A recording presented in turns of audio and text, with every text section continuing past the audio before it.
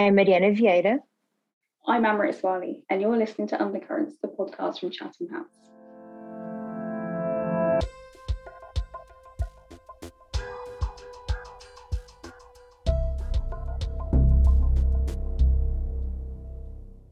Hi, and welcome to this episode of Undercurrents. We hope you've been well, and today I have the great pleasure of being joined by my co-host, Amrit. Amrit, how are you? I am very well, thank you, although very tired after a long day of meetings, which seem to have just taken over my life now. But how are you doing? I'm good, although I reckon we could have a competition of who's got the biggest Zoom fatigue for the day, because it's also been quite heavy on the meetings on my side as well. But I want to ask, before we get into the interviews, if you're doing anything exciting after this to brighten up your day. I'm going to be perfectly honest, my life isn't that exciting right now. I've been binge watching Modern Family, so as soon as I finish work, I will probably sit down and watch a couple of hours of that. And that is how thrilling things are. Sounds perfectly exciting to me. Are you doing anything exciting after work today? I mean, it depends on how anxiety-inducing it is for you to either start a new book or a new TV series, because I finished the book I was reading and the TV series I was watching. So it depends on what will come up first. So it's a bit uncertain at the moment, is my honest answer. Well, we are recording this on a Tuesday, and if I'm right, Bake Off is back tonight. So I don't know if you'll be watching that, but I probably will. So I'm looking forward to that. That's my exciting thing, actually. Speaking of exciting things, who did you talk to for this week's podcast? So I interviewed Dr. Christopher Sabatini, who is a senior research fellow for Latin America with the US and Americas program here at Chatham House. Great. Chris is such a great colleague, and listeners will have heard him on the pod many, many times. What did you guys talk about? That's true, actually. He was on the pod for an episode on the gig economy, if I'm not mistaken. But on this occasion, we talked about the elections that are taking place throughout Latin America, which have started sometime in October last year and will continue until 2024. And Chris gave a brilliant overview of the context in which these elections are taking place and drew on examples from Nicaragua, Mexico, and Chile. He also shared, or rather, I left him no choice but sharing his thoughts on whether the region will soon be seeing a new generation of political leaders, which was pretty exciting. How about you, Amrit? Who did you speak to and what about? So this week I spoke to our colleague Yuja from the Asia Pacific program and Dr. Liana Fix of the Korba Foundation. So just as a bit of background on our discussion, the Korba Foundation runs policy games where they simulate a crisis and ask representatives from various governments and civil services to kind of react and respond. So it's essentially a simulation. But recently they ran a policy game that looked at how Europe might respond to an escalation in the Taiwan Strait. So we did try to stay clear of too many hypotheticals in the discussion, but that does come up a little bit. But essentially, we kind of covered the state of relations between Beijing and Taipei, public opinion around the topic, European priorities, and the prospect of the unified European approach to Taiwan. There's a report on the Policy Games recommendations that we'll link in the show notes later as well. I should also probably add that we recorded the discussion a day before the announcement of the Australia-UK-US Security Pact. I guess given the position that China holds in the kind of strategic thinking behind this pact, it's obviously going to have implications for how these countries might respond in the case of increasing Chinese aggression against Taiwan, in fact. And elsewhere in Europe, the EU is being encouraged to negotiate a trade agreement with Taiwan and also consider their inclusion in the UN as like in observer capacity.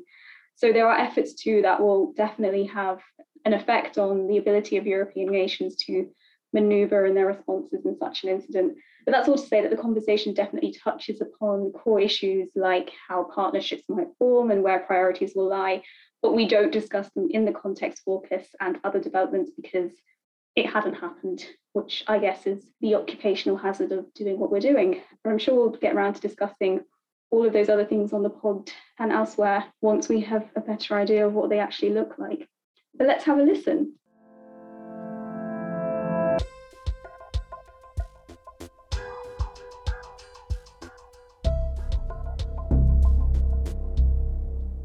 So now I'm joined by Chris. Chris, thank you so much for being with us today. How are you? I'm doing well, Mariana. Nice to be with you. So I thought we should jump right in and look at the backdrop of the 2021 elections that are taking place in Latin America. So, as you know, many Latin American countries entered this year with fragile economies, challenged democracies, and amidst the second wave of COVID-19. So, for our listeners who might not be keeping a close eye on the region, could you shed some light on this context in which about 15 elections are taking place this year? It's always important to look at the context in which elections take place, both in terms of popular attitudes and in terms of institutions. And in terms of popular attitudes, we have obviously a unique moment in history, in Latin America's political history and democratic history, which is, first of all, in 2019, there were a wave of protests that swept many countries in the region with proximate causes that differed. But you had protests in the Dominican Republic, you had protests in Bolivia, you had protests in Venezuela, you had protests in Ecuador, you had protests in Chile, and you had protests in Colombia. Again, they differed, but in some ways, we could say that they were demonstrating, obviously, a certain amount of popular discontent with political elites, with institutions. And so that was the context in 2019. And then you had a freeze, basically. In 2020, with COVID, everything was sort of tamped down, if you will. And to make matters more challenging is that during that time, during COVID, you saw, first of all, some of the highest infection rates in the world, a region with only about 8% of the world's population, had about 30% of the infections of COVID. At the same time, many countries, not all, many implemented very severe lockdown measures, and all were affected by the economic cool down globally. So regionally, on average, Latin America's economies contracted by more than 7% in 2020. And most of the elections were put on hold until this year, till 2021. So we've got this weird convergence of factors: popular discontent, economic contraction, infection rates, and with economic contraction, increases in poverty and the declining middle class. And then now suddenly a new era of elections. And so that's the context. And you had elections, as you mentioned, Mariana, in Chile, in Peru, not in this order, by the way, Bolivia, in Mexico, midterm elections, there were midterm elections in El Salvador. You will be having elections, sort of, I guess you could call them that, in Nicaragua. So it was a heavy electoral year. And in Chile in particular, what you had were elections not just for the presidency, which are happening in October, but also for a constituent assembly to draft an entirely new constitution. And that came out of the popular protests of 2019, where people wanted change. And in particular, they wanted to rewrite the 1980 constitution that was written during the dictatorship of Augusto Pinochet. But again, things were completely on hold. And then they had a referendum on the constitution, elected a new constituent assembly. And so again, it's an interesting experiment, whether that can be sufficient to address people's needs, but it's happening in an environment that I think many people, well, I know no one would have predicted in 2019. And during this super cycle of elections that began with the elections, I think in Bolivia, the general elections in Bolivia, which you've alluded to, and will continue until sometime in 2024, all Latin American countries, except for Cuba, correct me if I'm wrong, will go to the polls. So my question is, for whom and how important is this electoral process taking place now?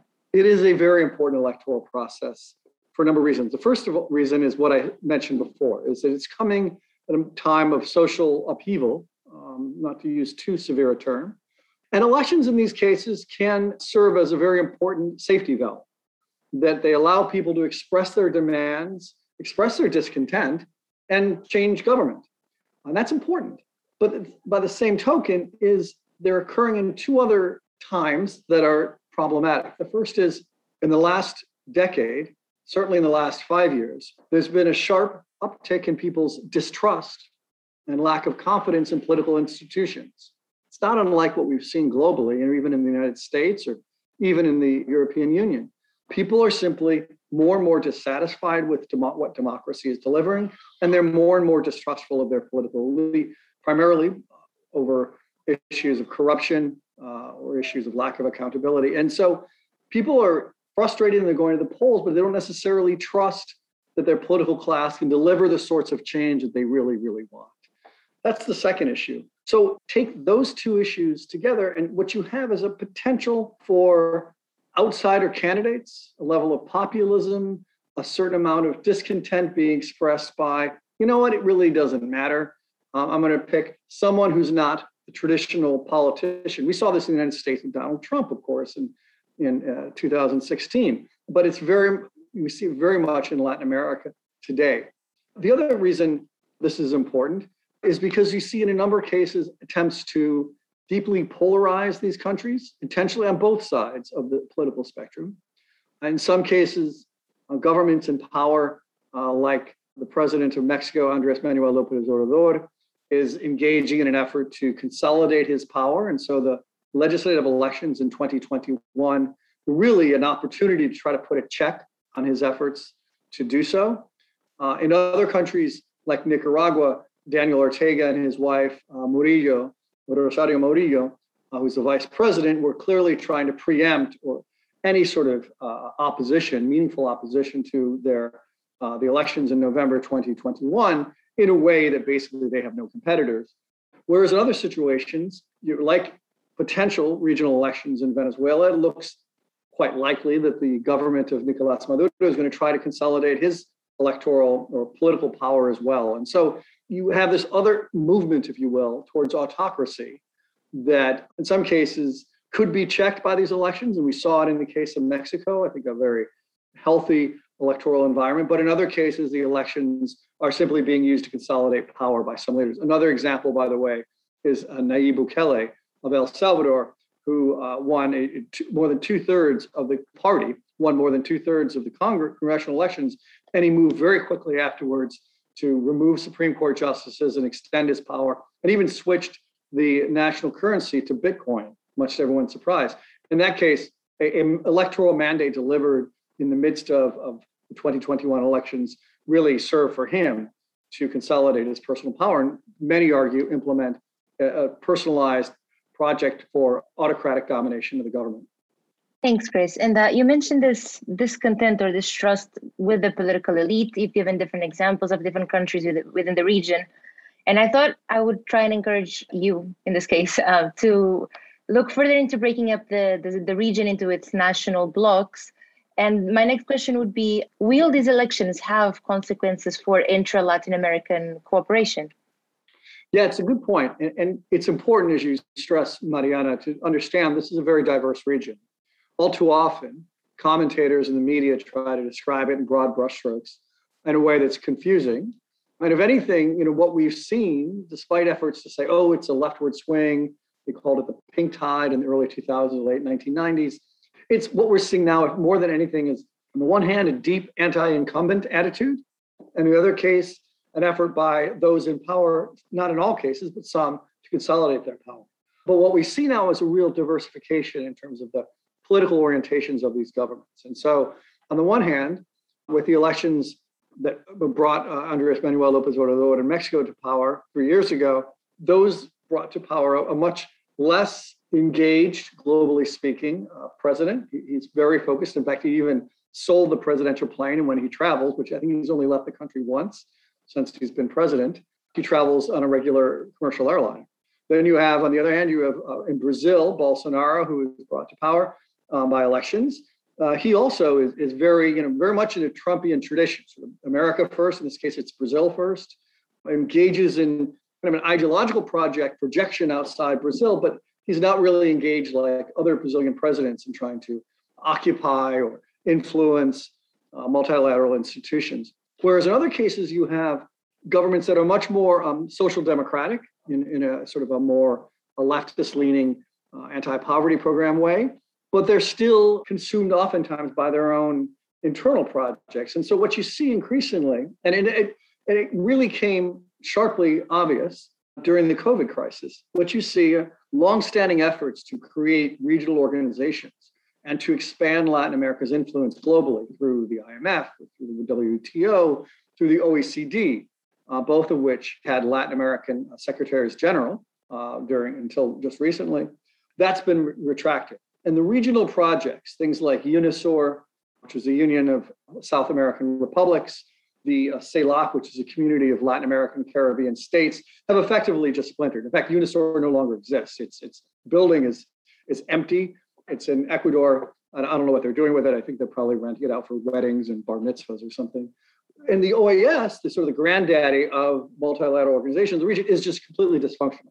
its Secretary General, Luis Almagro, is trying to enforce, I think, certain democratic standards, but he's doing it in a way that has been deeply polarizing, has led to a number of regimes in the region, such as in Venezuela, Maduro, to withdraw from the OAS, declare their lack of intention. Others to completely just vote consistently as a bloc. Nicaragua and Bolivia vote with Venezuela, and they've also voted against any form of sanction against Nicaragua and Daniel Ortega's government. And so it's really not a functioning institution. It's trying, but the region is so diverse and so polarized with so many conflicting notions of the norms and principles that should bind a hemisphere that it has, for now at least, been rendered effectively hamstrung. Great. You just used this word hemisphere, which I'm going to pick up upon. When you're talking about Latin American international influence, I was wondering what role can these democratic processes play in shifting Latin America from being sort of always referred to as the ground of superpower struggle, whether it's between the US or Soviet Union or the US and China now, and being seen as an international agent of its own. So what role can these processes play, or what do you think needs to happen for Latin America to gain some international agency? That's an excellent question, because first of all, it's had more agency, I think, than most people ever gave it credit for. Its history and its analysis has been marked, unfortunately, by its colonial legacy, and then sort of the Monroe Doctrine of 1823, in which the US said it would not allow any non-hemispheric power to re-colonize the free colonies of Spanish and Portuguese America, Spanish America at the time. And that sort of sense of US, I hate to say it, projecting Latin America as its backyard, has, I think, in many ways infected analysis of the region. It's had, whether it's Cuba or Venezuela or other in less antagonistic ways, Cold War-oriented ways, have tried to leverage contacts with Europe or with Africa and the Middle East to be able to gain a certain amount of space or a certain amount of agency over their own foreign policies. And there are excellent diplomatic corps within these countries that often get overlooked. Brazil has the Itamaraty. Mexico has an excellent diplomatic service in its own right. So there's been that. And then by the same token, Chile, since the transition to democracy in 1989, has basically unilaterally almost tied itself to global markets. It has free trade agreements with over 24 different countries. That really, and that served it well, by the way, during the COVID crisis, because it was one of the first countries to be able to receive sufficient vaccinations to be able to put jabs in people's arms for COVID. And it did that because it was so well connected to China and to other countries. Other ones like Brazil, which has not done as well, was actually very slow in the uptake. And other countries such as Haiti and elsewhere have been very, very slow. But what we're also seeing today is in a multipolar world, there are more options for how Latin American governments can assert their own agency and leverage these relations. The United States' influence has declined. No longer the threat of US intervention, while Donald Trump unfortunately mentioned it in the case of Venezuela, really isn't a threat. The US is not about to militarily intervene, as it's done in the case of Central America, the Caribbean, 30 times. And so it's not going to do that. The same token, its share of economic power within the region is significantly diminished. China is now the number one trade partner of Brazil, of Argentina, of Chile, of Peru, and it's number two in Colombia and a number of other countries. And so, there's a lot more options. And plus, you have, the EU, and of course the UK now is rolling over these agreements, has trade agreements with Mexico, with the Andean countries, and with Central America. So there's a real wealth of networks and contacts that mark the agency. And so consequently, while I think the United States sometimes lapses into this old-fashioned notion that it's its hemisphere, it really isn't. I think the Latin American countries have been far more sophisticated. And there's often this fear that they're going to get played or corrupted or taken by China. And the truth is, how they do that will vary. And I've done studies in this, but basically, when governments have the autonomy, policy consistency, the policy of state that says this is going to be, as in the case of Chile, for example, to be able to pursue relations with China, China doesn't dictate those terms. In other cases, such as Ecuador under Correa or Venezuela under Maduro, China does. But when governments engage on their own terms, they're treated as partners. And I think that's important because they're really engaging the world as it shifts, whether it's China, India, even in the case of Europe and the UK, we're just seeing a much more active effort to diversify interests and diversify connections. It's certainly a much more flexible picture and nuance that you're painting than the one we might traditionally get from looking from the outside in a way. There's a whole breed of people in the United States and Washington who sort of still live in the Cold War, and they still see, Iran is behind everything, China's behind everything, and it's far more complex. It's not so much that things haven't changed as it is that the way that people think about things hasn't changed. I thought, because you've mentioned Chile quite a lot, and I find the Constituent Assembly developments coming from the protests quite inspiring. I wanted to ask about this pre-COVID wave of protests that sort of swept the region. And it strikes me that elections and protests are sort of two different avenues in which the population or individuals can seek change or to put demands forward. To what extent, and this is more about your optimism, but to what extent do you think elections can bring change to Latin America, and what change would you like to see? Well, first of all, you kind of hinted at a really important point, which I didn't mention, is these protests were largely peaceful. And while there were cases of police abuse, allegations of torture, illegal detainment, and detentions in cases like Chile and Colombia, these were not met with the same level of repression they would have been in the 1970s when most of these places were under autocratic government. So they're largely peaceful. Obviously, Venezuela, Cuba, Nicaragua are very different, where they are being met with an iron fist, a mano dura, as they would say. So it's different.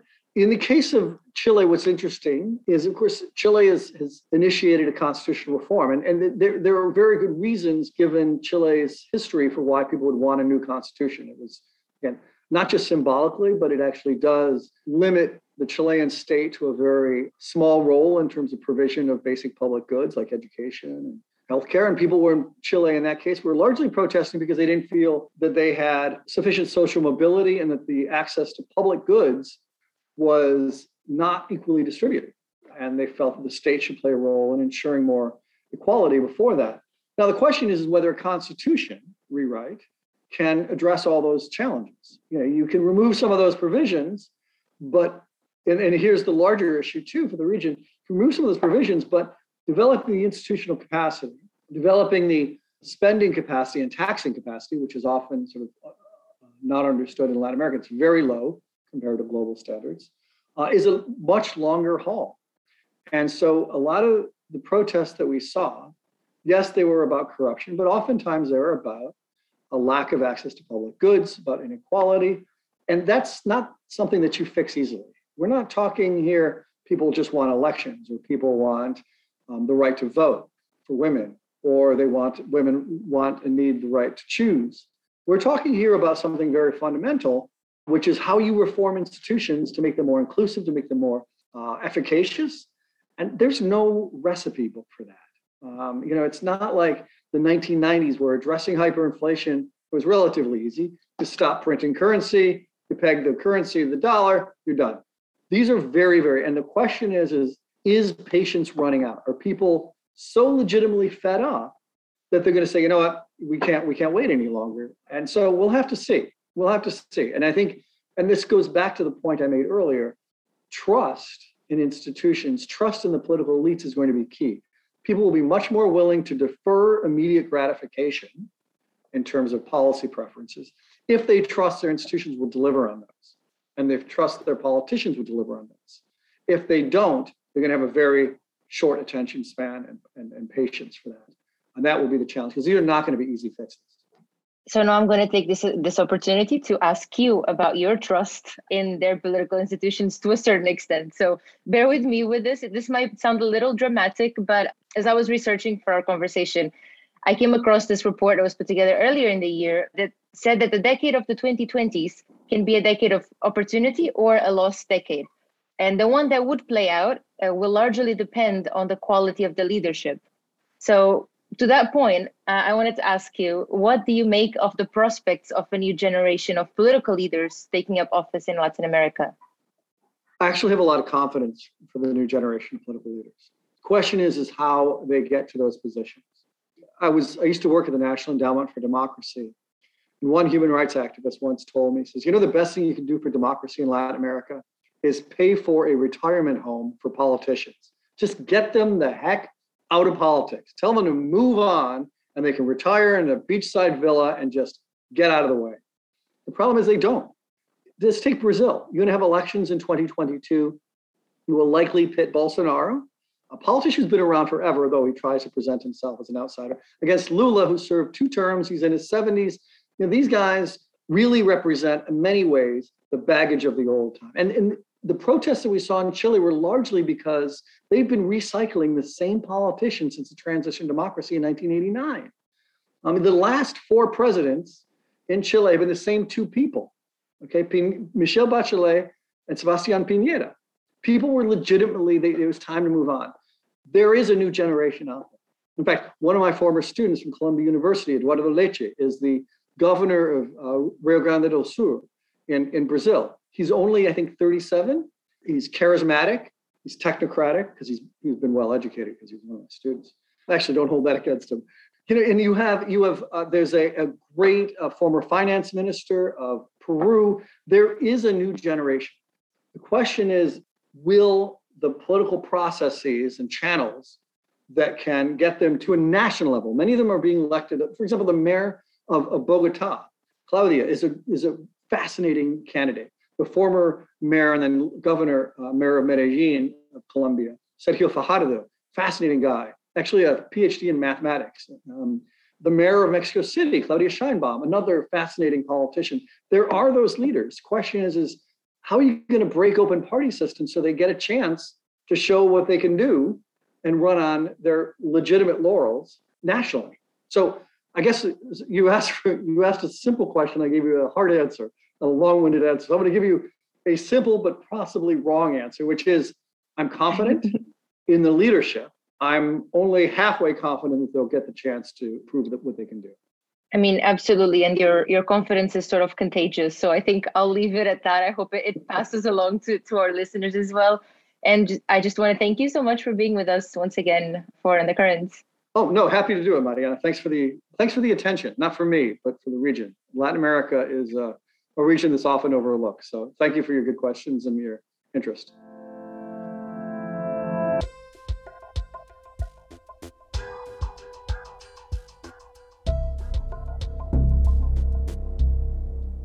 I'm really excited to be joined by Dr. Liana Fix, who is the Program Director for International Affairs at the Korba Foundation, and my colleague Yuja, who is a Senior Research Fellow on China in the Asia Pacific Program at Chatham House.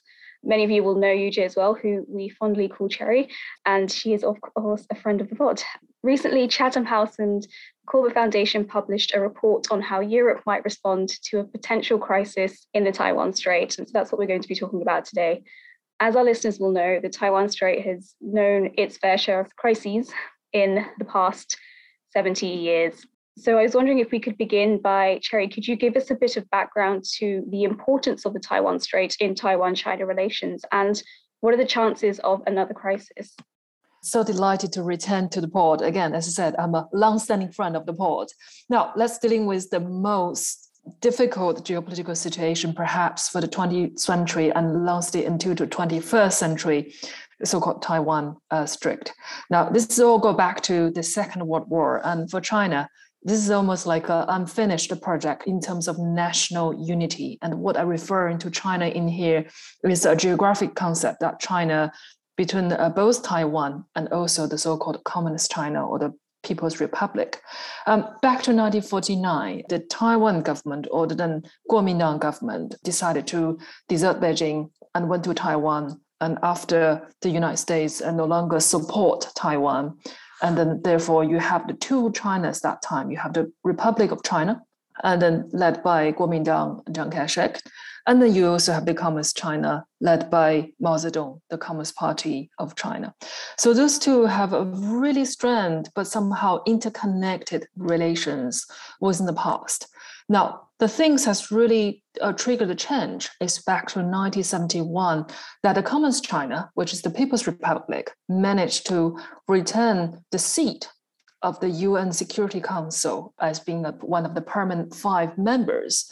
and then under the support of many developing countries, as well as under the support of Europe, and then allow the People's Republic to become the permanent member. And then on top of that, there's also a sea change on the relationship between Beijing and Washington back to 1972. So obviously, this really laid the foundation of the scenario we are now. So back to 1972 and until 1979, the two countries formally established their diplomatic relations. And one of the fundamental principles, it is to make sure that the current status quo of Taiwan Strait, which is Taiwan as being a de facto political polity by itself, allowed to keep that status, whereas the Communist China could only improve the so-called economic ties and peoples-to-peoples ties with Taiwan. Now, this seems to be so far so good in the last 40 years. But however, since President Xi came to power, and he's obviously took a very different approach on foreign policies and seems to become more assertive and try to reassert China's international status. Now, part of his China dream, it is that element of the so-called national unity, which involves in that Taiwan ultimately become part of China or Taiwan become a province of China. Now, in the Chinese official language, you often hear referring as Taiwan as being a province. But however, I think internationally, many of the organizations recognize Taiwan as a separate entity. So that's where the compilation were now. On top of that, we have a worsening bilateral relations between Beijing and Washington. Many parts of this game, many parts of this geopolitical jigsaw that would have the interest of escalate the situation in Taiwan and would have the interest of change the current status quo. Now, within Taiwan, one has the current governing party, the DPP, Democratic Progressive Party, and take a very pro-independence stance, and it seems likely to continue to win the election in a year or two.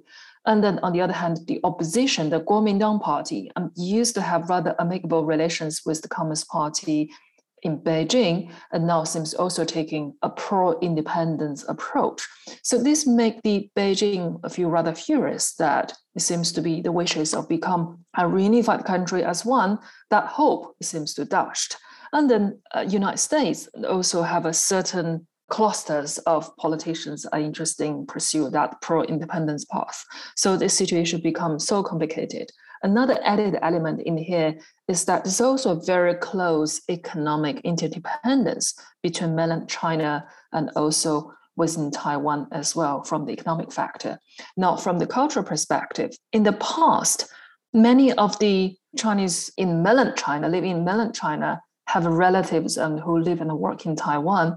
So that sense of emotional ties in the past was strengthened. But however, given that previous generation has passed away, now the current younger generation of Taiwan didn't really recognize the Communist China or the People's Republic as so much in terms of the political identity. So that really further complicated the issue and put it in the scenario where we are now, considering Taiwan as the 21st century geopolitical hotspot.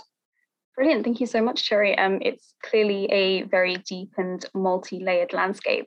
One of the most interesting policy recommendations of the report that we mentioned was this issue of increasing public awareness. And now, Cherry, you mentioned China's UN Security Council seat and also touched on the ambiguity around Taiwan's status. So I was wondering, could you tell us a bit about how the ambiguity over Taiwan's status and this quite deep landscape affects our ability in Europe to kind of form and convey a European position and increase awareness about this new hotspot, as you say? Well, this ambiguity really persists, from all aspects of international affairs. Just give a very obvious example. In the time of Tokyo Olympics, Taiwan appeared as being the China Taipei. And then for some reason that the pro-independence party within Taiwan preferred to refer as Taiwan. But it was agreed that time with the International Olympic Committee that Taiwan will only appear as China Taipei. And then the flag of Taiwan will not be raised. It will only be raised the flag of International Olympic Committee. So that's one complication. Now, another complication is within WTO, was another very important international organization. Now, Taiwan's status as observer and be able to strike a free trade agreement with countries like, for example, New Zealand. So this really confused, I would say, many European and American audience. What exactly is the national status of Taiwan. Now, for the Chinese official language and also among the mainland Chinese public, they consider Taiwan is a province of China. Whereas within Taiwan and among large part of Europe and in America, they would consider Taiwan being a very separate political entity. So that complication goes on and on. And then the Taiwan Authority at the moment and try to explore that ambiguity to be able to strike a bit of de facto independence and have a bit of room of maneuver. And just to add on this, I think the ambiguity that was just mentioned was also something which makes policy making and decision making in a crisis situation very difficult. And that was also one of the outcomes of the policy games, that you not only have the distant location of Taiwan, if you look at it from Europe's perspective, you don't have a clear analysis of European strategic interests. And that altogether makes it very difficult, if you imagine a crisis situation, for European policymakers to explain to the public why they should become engaged politically, diplomatically, economically, with sanctions, or even militarily, in a situation which has a lot of ambiguity and is also far away with no clearly identified European interests. And that was one of the main recommendations we came out with after the policy game, that the European public should know more about the crisis. It should know more about why it matters, what this crisis has to do with Europe, what are the implications for the Europeans, and also to prevent, in case of a crisis, disinformation campaigns, and to educate your own public about what is happening and how might a crisis situation affect the policymaking of Europeans.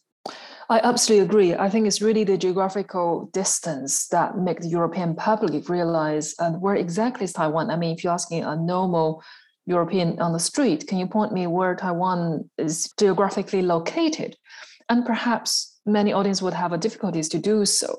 Now, another complication in here is that, the European countries or EU member states establish diplomatic relations with the People's Republic of China, with Beijing. The one principle that all European members have to agree is the one China policy. So Beijing refer as one China principle, and the Europeans referring as a one China policy. Now, that's a key difference in here.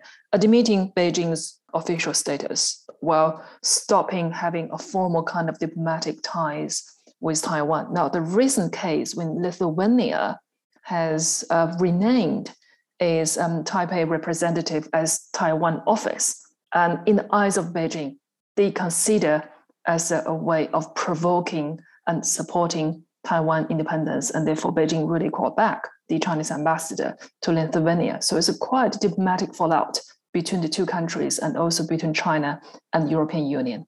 At the risk of getting too bogged down in hypotheticals, how bad could a crisis over Taiwan be for Europe? What are the implications of it? That was exactly the question at the beginning of our policy game. We know that there was a significant US-Chinese dimension to the conflict, but our thought was, what will Europeans do if they are confronted with a crisis situation? On the one hand, they will be expected to join in a transatlantic approach from Washington. On the other hand, they may have other political and economic interests, especially if it is a crisis situation, perhaps over tech issues or semiconductors, or even a military escalation in the Taiwan Strait. And I think the interesting result here is that for Europeans, the main step should be to first clarify what role Taiwan plays in their own strategic national interests, the economic interest, the interest in Taiwan's democracy, and then also the geopolitical dimension of the conflict. So the questions for Europeans would be, firstly, to what extent would they align their positions and policies with the United States? Here, our policy game demonstrated that the outcomes were different among European countries, including the UK. Most European countries would want to have a common European stance, a stance coordinated within the European Union to show solidarity, but they do not want to align themselves unconditionally with US policy in a crisis situation. So we would need a significant process of inner European discussion about the strategic interests, the instruments that would be available, from political, economic to military instruments, and again, contingency planning. How would we react if a crisis escalates economically with sanctions regimes or even militarily? And that would be the first step to have an inner European process on a crisis situation. And then ideally, that should be aligned with US policy or compared with US policy to have a transatlantic approach in a crisis situation. But again, our policy game demonstrated that Europeans would have to make the first step first and to agree among Europeans what are their interests, what are their instruments, and how would they react in a crisis situation. I think to add the complication for that is also due to many of the European member states which participated in the game on their economic interests with Beijing.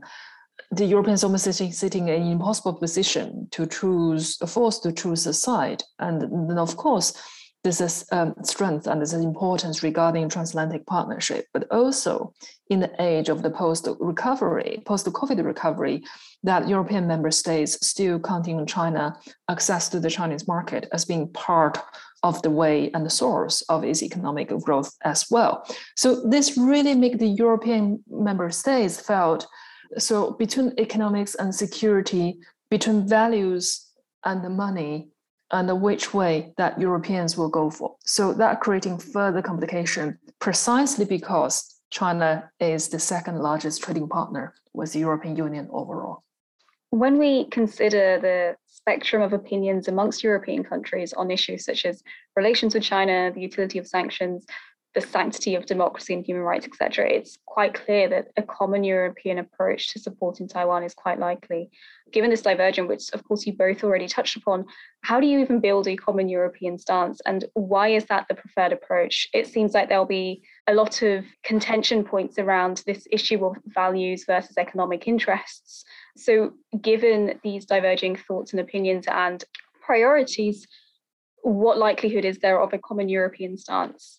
I think it would certainly depend to a large extent, and that was also the result of the policy game, to leadership in the European Union. For instance, France would, according to our policy game, be very much interested in putting the EU on the map as a global player. So to make sure that the European Union is not just on the sidelines in a crisis, but actually takes a part in the decision-making process.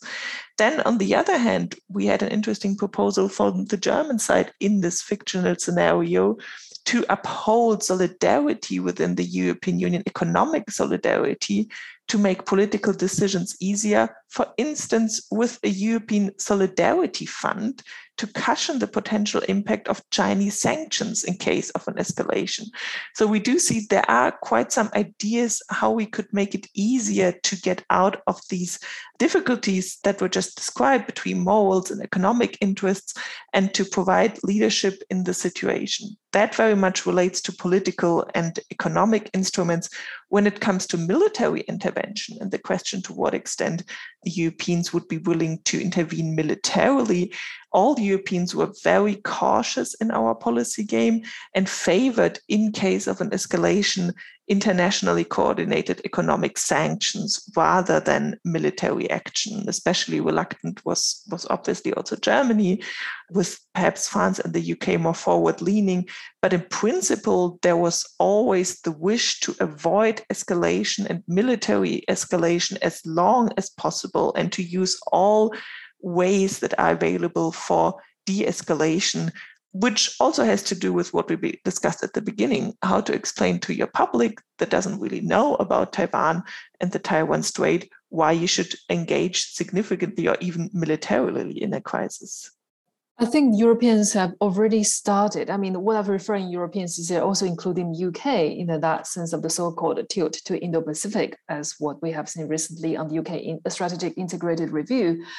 That tilt towards Indo-Pacific, it is not just about supporting Indo-Pacific economies and those countries involved militarily, but I think it's more importantly to increasing economic interdependence between European countries, including UK, and vis-a-vis Indo-Pacific partners. I mean, Taiwan would be in that part of the Indo-Pacific, and therefore this notion of tilt is the way of resolving or mitigating potential escalation of a Taiwan Strait. I think that's a part of consideration for the UK government, but also for many European governments who are interested in the stability of Indo-Pacific. And I'd like to pick up on that a bit, focusing specifically on Britain. One of the things that came out of this exercise was that Britain saw a potential crisis in Taiwan as a litmus test for the strength of the special relationship. And Cherry, you touched upon this, but how does global Britain, which according to the most recent integrated review is tilting towards the Indo-Pacific, how does it really do that if its tilt is hinging on this special relationship? Is the UK somewhat misguided in its understanding of its ability to handle such a crisis? And how can it afford to say that whilst we want to focus on this region a bit more and kind of diversify our economic interests and our supply chains and the way we conduct trade partnerships, how can it do that if it's still relying on a special relationship to fall back on? I think we have to take very carefully, that word of tilt rather than pivot, because back to a few years ago that Obama had the word of so-called pivot to Asia Pacific, and now UK has the tilt towards Indo-Pacific. I think it's more selectively to coordinate with whatever the American foreign policy towards Indo-Pacific that they would put forward to, and less so about closely follow every single step that United States have decided, because US and China have a separate discussion on Taiwan and cross-strait relations. Whereas the UK, I think the interest mostly was in the economic realm and also was in the interest of the defending the freedom of navigation realm. So on these two things, which I consider UK would play strong emphasis, and firstly, the most likely to strike a free trade agreement with Taiwan, and secondly, also to increase UK's involvement within in the Pacific region, most likely economically.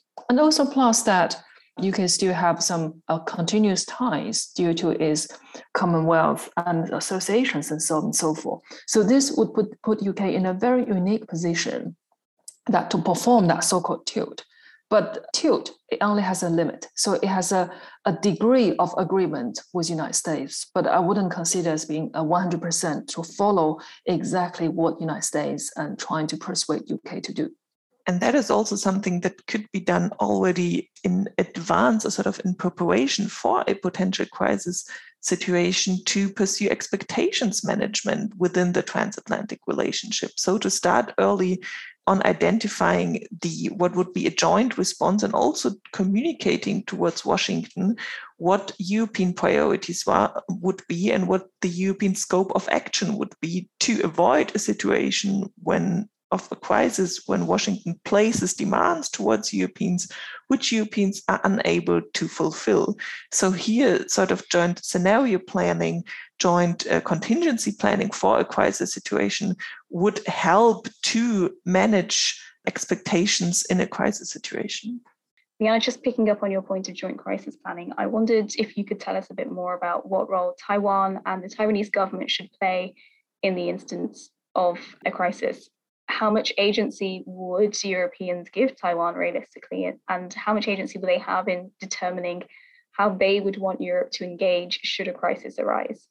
I think that's a very good question, and definitely all European participants in our policy game underlined that protecting Taiwan's democracy and sort of its own agency plays an important role. But then, on the other hand, the question really is how to proceed from this analysis and how to prioritize your strategic interests. And there, I think, in terms of contingency planning, all team members also acknowledged what would be the implications beyond Taiwan. So would this crisis over Taiwan represent a major watershed moment for the world order in general and the US-led alliance system? To what extent would it bolster China's regional and global political and military power? So while definitely participants in our policy game were aware of Taiwan's actorness and its situation there, the crisis would have broader implications and would also, from a European perspective, also have broader implications on a global order level in general, and on the question, how will the world order look like in a fundamental US-Chinese confrontation with a potential bloc building among other countries in the world who might feel pressured to decide whom they will follow in such a situation. Indeed, I mean, this really magnified the key question, how the 21st century international order should be organized, and then in the world where you have the democracy vis-a-vis autocracy. But however, I think another element what we should also remember in here is for the Taiwan population themselves, is a population that share much of the common values with the old Chinese values. So the ideas of being pacifist, the less likely to go with the military conflicts and the less likely to have uprising. So that is the cultural sense should also take into account. Despite the fact that you see the current incumbent Taiwan government arguing for independence, but when it comes to the actual measures, that the Taiwanese government, firstly, is having a limited capacity, and secondly, I think among the Taiwan public opinions, and they would much prefer to have a stable environment and they be able to preserve its rather unique identity. So I think that element of the Taiwan's own public opinion should also be taken into account while making foreign policy. Final question from me, and I apologize in advance if it's a little devil's advocate-y, but is Taiwan essentially the liberal international order's Korea? Is its future and its existence a testament to, I guess, the strength of Western values and the West's ability to react and promote its interest? And will that kind of realization or that kind of reckoning feature heavily in a European response to a potential crisis over Taiwan? There is an acknowledgement of the importance of the case of Taiwan for the way world order will perhaps reorganize itself and how the West perceives itself. But Europe is definitely not yet there where it will take a clear and strong position based on a clear analysis of its interests. And I think that is something which is to some extent surprising, given that this is not a new issue on the international policy agenda. But unfortunately, Europe still has a lot of homework to do until it will come to a situation where it can react in a crisis situation with full strength, full clarity about its interest in the world. There's a long way to go. Well, for Beijing, I think it's more about reasserting its so-called deserved international status. I mean, the talk of reunification for Xi Jinping is part of his so-called China dream. And in a time when there was the 100 years anniversary of the Chinese Communist Party, and Xi Jinping made a speech and said very clearly that part of reunification is within the party's second centenary goal, which is to make China become modern and prosperous country, but also within a complete territory by 2049. So that's actually offered a de facto timeline on how the Taiwan issue should be resolved. So we'll only have about another 25 years or so and try to observe how the situation will unfold. I know I said final question, but I have a follow-up. I'm really sorry. What should we be looking out for in terms of Beijing's policy and actions in the next few years? What are the telltale signs that the status quo when it comes to Taiwan and China is about to change? And what are the signposts for European observers? I think what we should look for the signpost, we should look into the signpost in October next year on the 20th Party Congress and see how Xi Jinping, when he delivered the so-called party work report, as the name, as bland as it is, but it's a very serious policy document, that if that feature a substantial paragraph on Taiwan with different terms and code of language, and that means that Beijing began to switch its stance quite clearly.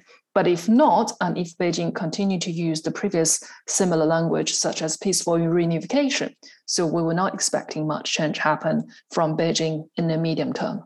And let me perhaps also mention another relationship which is worth observing is the Russian-Chinese relationship in the context. And that was another outcome of our policy game, that Europeans were not clear about what position Russia would take in a crisis. So there were different assumptions. Russia could perhaps be convinced to act as a mediator, or the question, would it immediately side with China?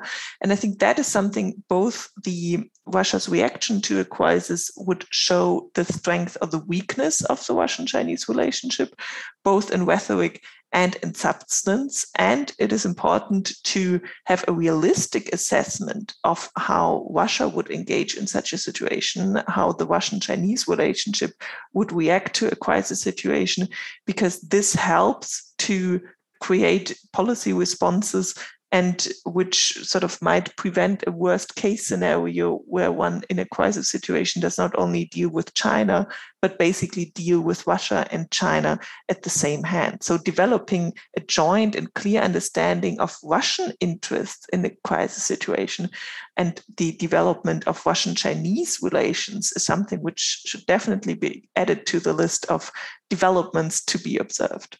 Absolutely. It would really serve as a benchmark to measure how close that Beijing and Moscow this time have been the so-called strategic relationships. This really come to the time of to substantiate what China wants, whether Moscow can offer or not, and perhaps is really a serious question.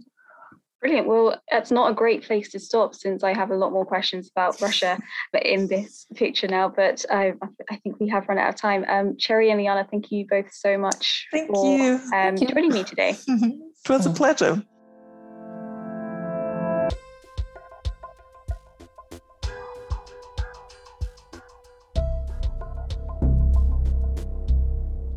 Wow, I can never get tired of listening to Yujie on the podcast. In fact, she was the first or my favorite speaker on the podcast before I joined the Institute. And I used to refer to Cherry as the best person that the podcast had on without knowing who she was. And then meeting her in person, I was just like the hugest fan. So thanks, Amrit, for providing this amazing opportunity to listen to her again. It was my pleasure. We all love Cherry on the pod. She's really, really great and so knowledgeable about so many things. It's very incredible.